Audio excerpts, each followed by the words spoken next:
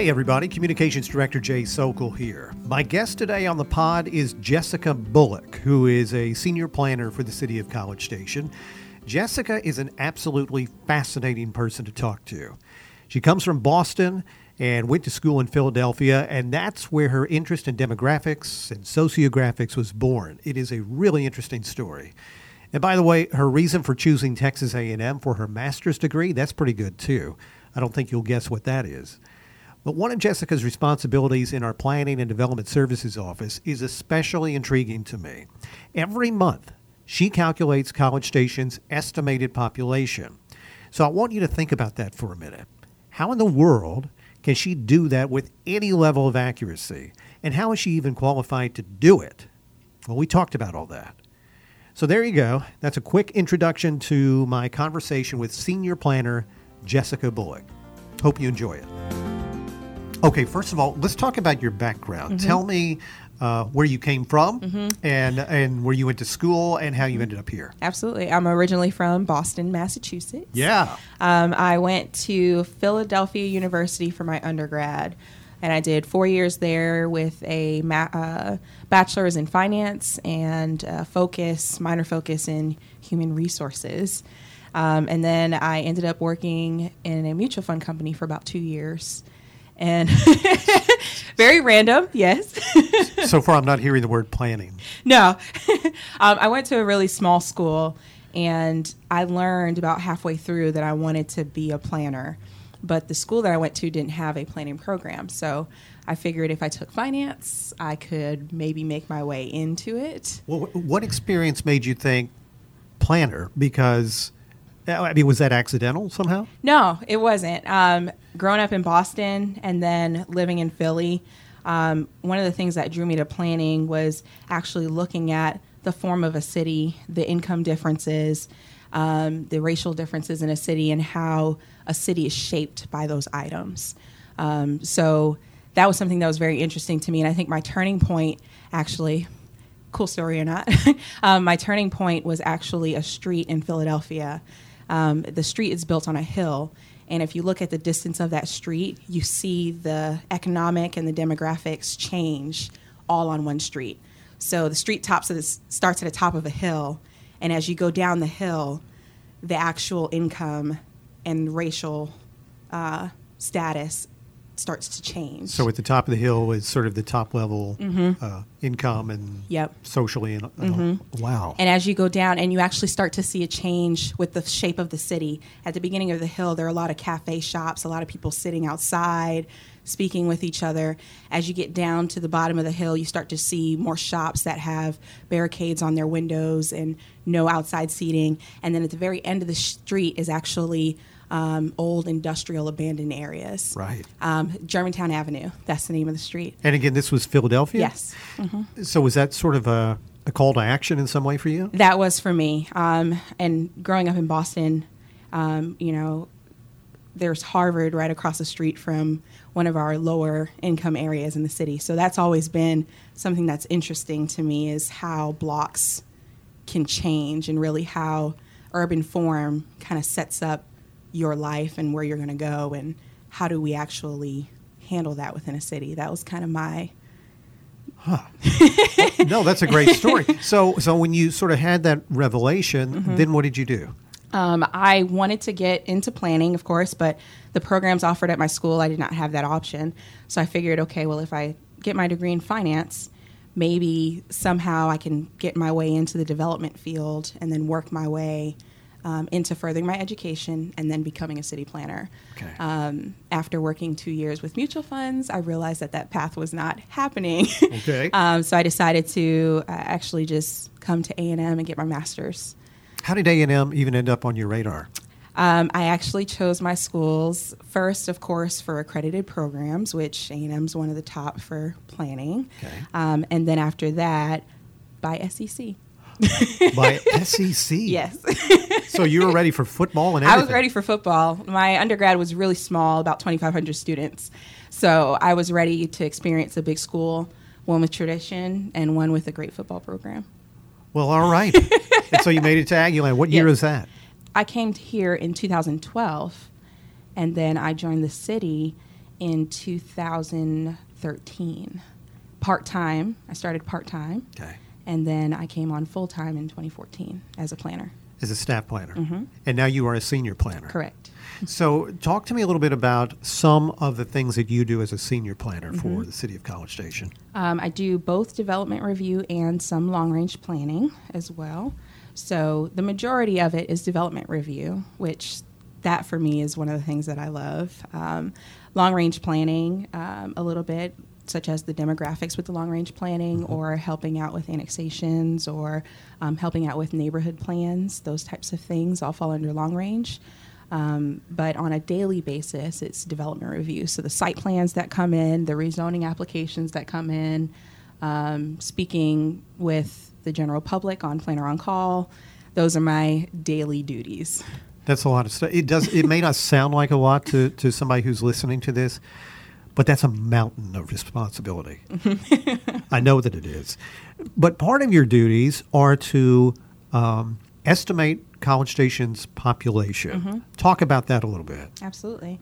So every month, just about close to the beginning of the month, I do our population estimates. And those are year-to-date figures that I'm looking at to get an idea of where we're at in the city. So we have every 10 years, the census comes out, and that gives us our exact numbers. In between that time, though, we still need to have some type of estimate so that we can plan appropriately. And so with the estimates, what I'm doing is taking the number of residential units that we have issued permits for, plugging that into a calculation, and getting our population estimate. What constitutes a residential unit? That includes single-family homes, townhomes, duplexes, and apartment complexes. Okay. What about dorms? Dorms are also included in that. So anytime A&M adds additional residential units on their campus, that's also included. Dorms actually get calculated a little bit differently than the residential units that I just listed, but they are still included in that calculation. Okay, because we always get asked, whatever our population estimate is, does that include the students? Yes, the students are included so long as they live within our city limits. So do you have in front of you the number we are at right now, at least through February of 2017? Yes, we are at 109,857, 109,857. We have not been able to crack this 110,000 mark. Well, I have good news. I'm pretty sure next month we will hit that. So when we look back at March, you think we'll have made it over? I think so. Let me ask you this. What makes you qualified to perform these estimates? Because there are a lot of people who work back there in planning and development services. Why are you qualified to do this? Population estimates is something that takes noticing the trends. It takes noticing, what's happening. It really is a little bit of Excel skill as well because of these formulas and keeping up with what the census is doing. In the master's program, I was able to learn a little bit about population estimates and how the census does that in between time as well. There is a tool actually through the census website that you can get tons of different information in between the census reports.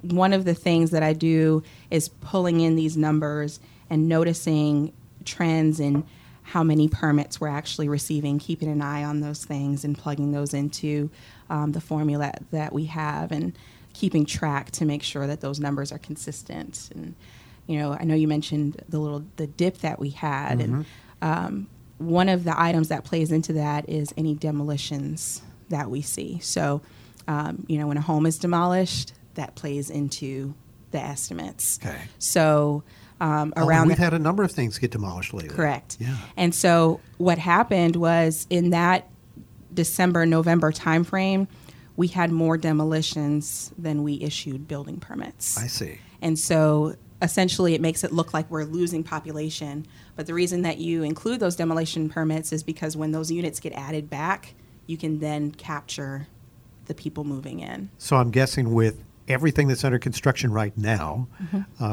much of it belonging to the university, but also some private development too. At some point when those come online, maybe in the fall, what happens then? they'll get added in. So that's why I kind of put in that prediction in that March will be our 110 break. I see. There are some numbers that I know of now that I'll be adding in for that population, including 100 Park that A&M put over up. at Century Square. Yes. So now that I have those unit numbers, I can add that into the equation. So we'll add 100 Park. Mm-hmm. I guess Park West from A&M will come online. Park West, I'm hearing that that's supposed to open in fall of 2017. They have a portion that's open right now, but in order for us to get the accurate numbers, we're going to hold off on adding that in until 2017 fall. And that's, what, 3,400 beds? Yes, about that much. Mm-hmm. And so and the way that we do the population estimates, we actually do it based off of units for apartment complexes like that. So that'll plug into the formula just like any other apartment complex that we'd have around the city. Okay. Mm-hmm. And then there's, I forget the developer, Dinnerstein or something that's right next to the Rise. Yep. So that's adding a ton. We've got more that's coming online along Welborn Road, kind of near the border of the two cities. That's also Dinnerstein as well. It is, okay. And that's Sterling. Right. I believe that one, Sterling A&M is the name of that. But by development. by the end of the calendar year, we could have several thousand more people added to this total. Yeah, and I think partly fall of last year, and in general, fall, whenever you look at these population estimates, fall is the year that you see that big jump. Okay. Because a lot of these apartment complexes are trying to come online for students to move in. Sure. Our population estimates always have that jump right around August. And you'll kind of see that trickle between August and December because we capture them when the buildings are actually open to move in.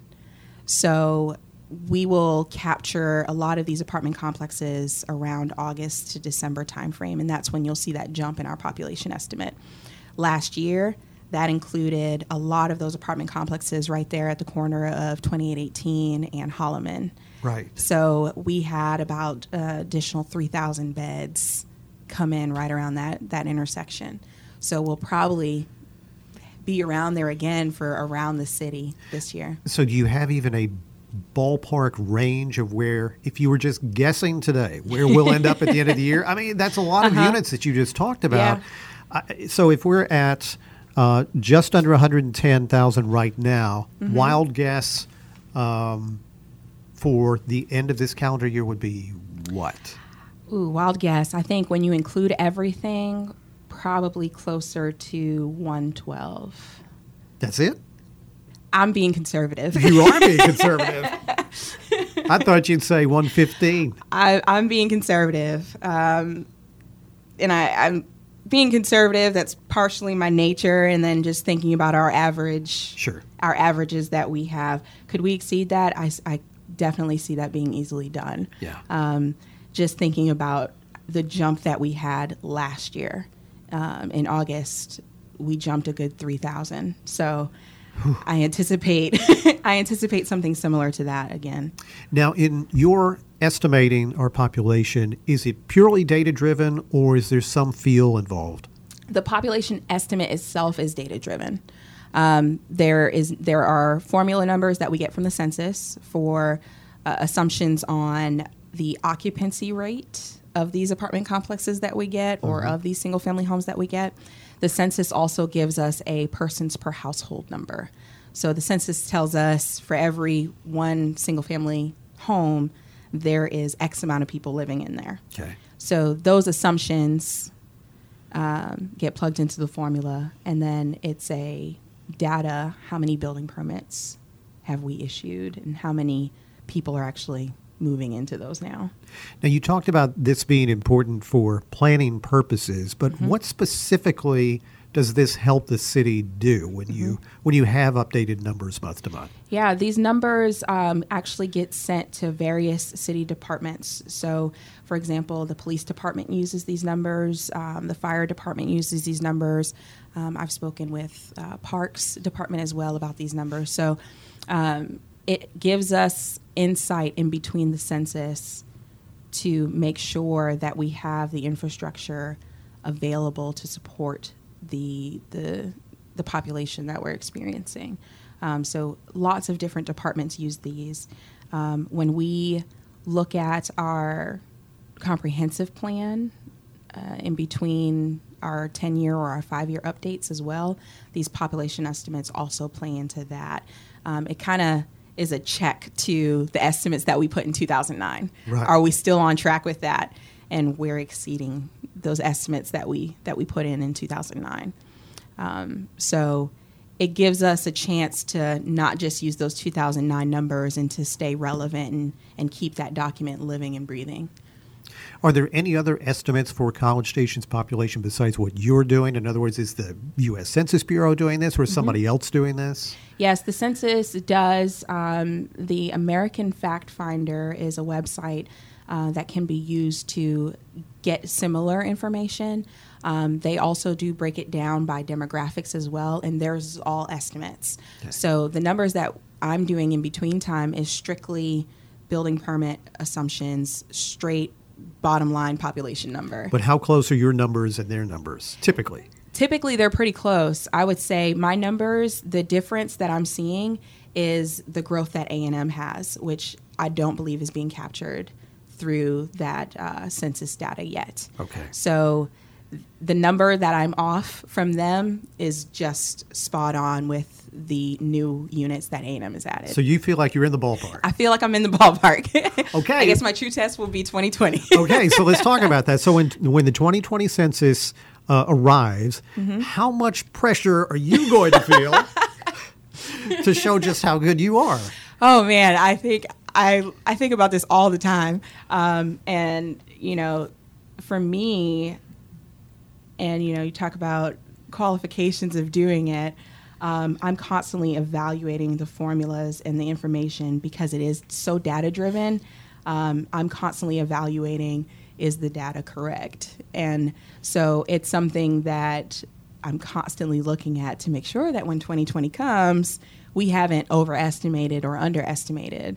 I want to get that as close to accurate as possible so that we're planning appropriately. In 2020 will be my true test. Yeah. Well, so I was here in 2010. I know. And whoever was back there doing it at that time got scary close. And I don't know if that was skill or that was pure luck because, it was like within 40 or 50. No pressure. Our numbers versus the census numbers. Yep. And back in 2010, let's see, I have it written down here. Oh, we were the census had us at 93,857. 93,857. Right now, our estimate is at 109,857. Oh, that's interesting. And so, can you get it closer than that? That's my goal. Oh, that's good. That's my goal. So what else have I not asked you about in terms of this particular responsibility of yours, estimating population, that whether it's a trend, whether it's just some interesting things you run across during the process that you think people would like to know? Yeah.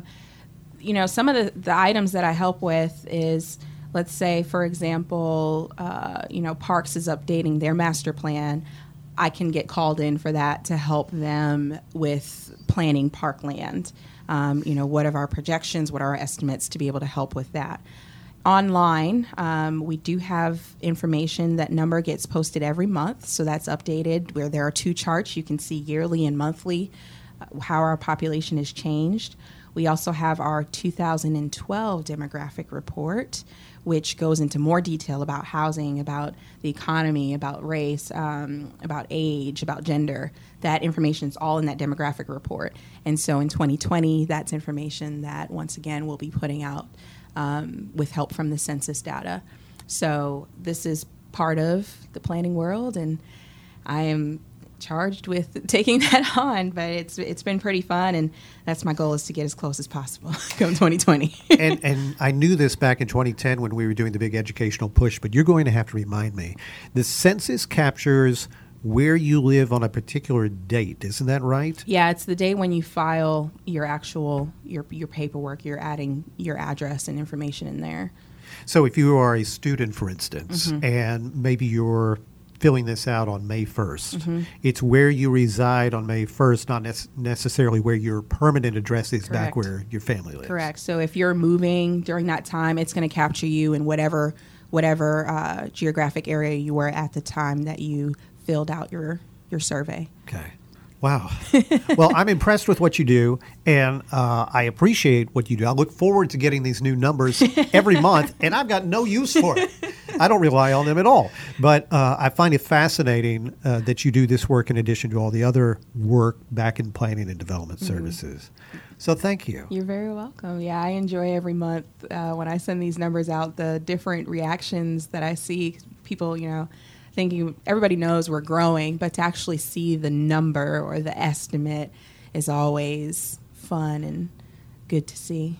Will you come back and talk to me again when all of these new units come online? Yes, absolutely. That's the fun time is around August, September. That's when our population estimates really change. I'm bringing you back. Sounds good. Thanks for being here. Absolutely. If you have a question for Jessica, or you just want to tell her you've enjoyed getting to know her a little bit through this podcast, send her an email. It's at jbullock@cstx.gov. jbullock@cstx.gov. And I know she's going to appreciate what I just did to her inbox. Anyway, thank you very much for listening. I'm Jay Socol.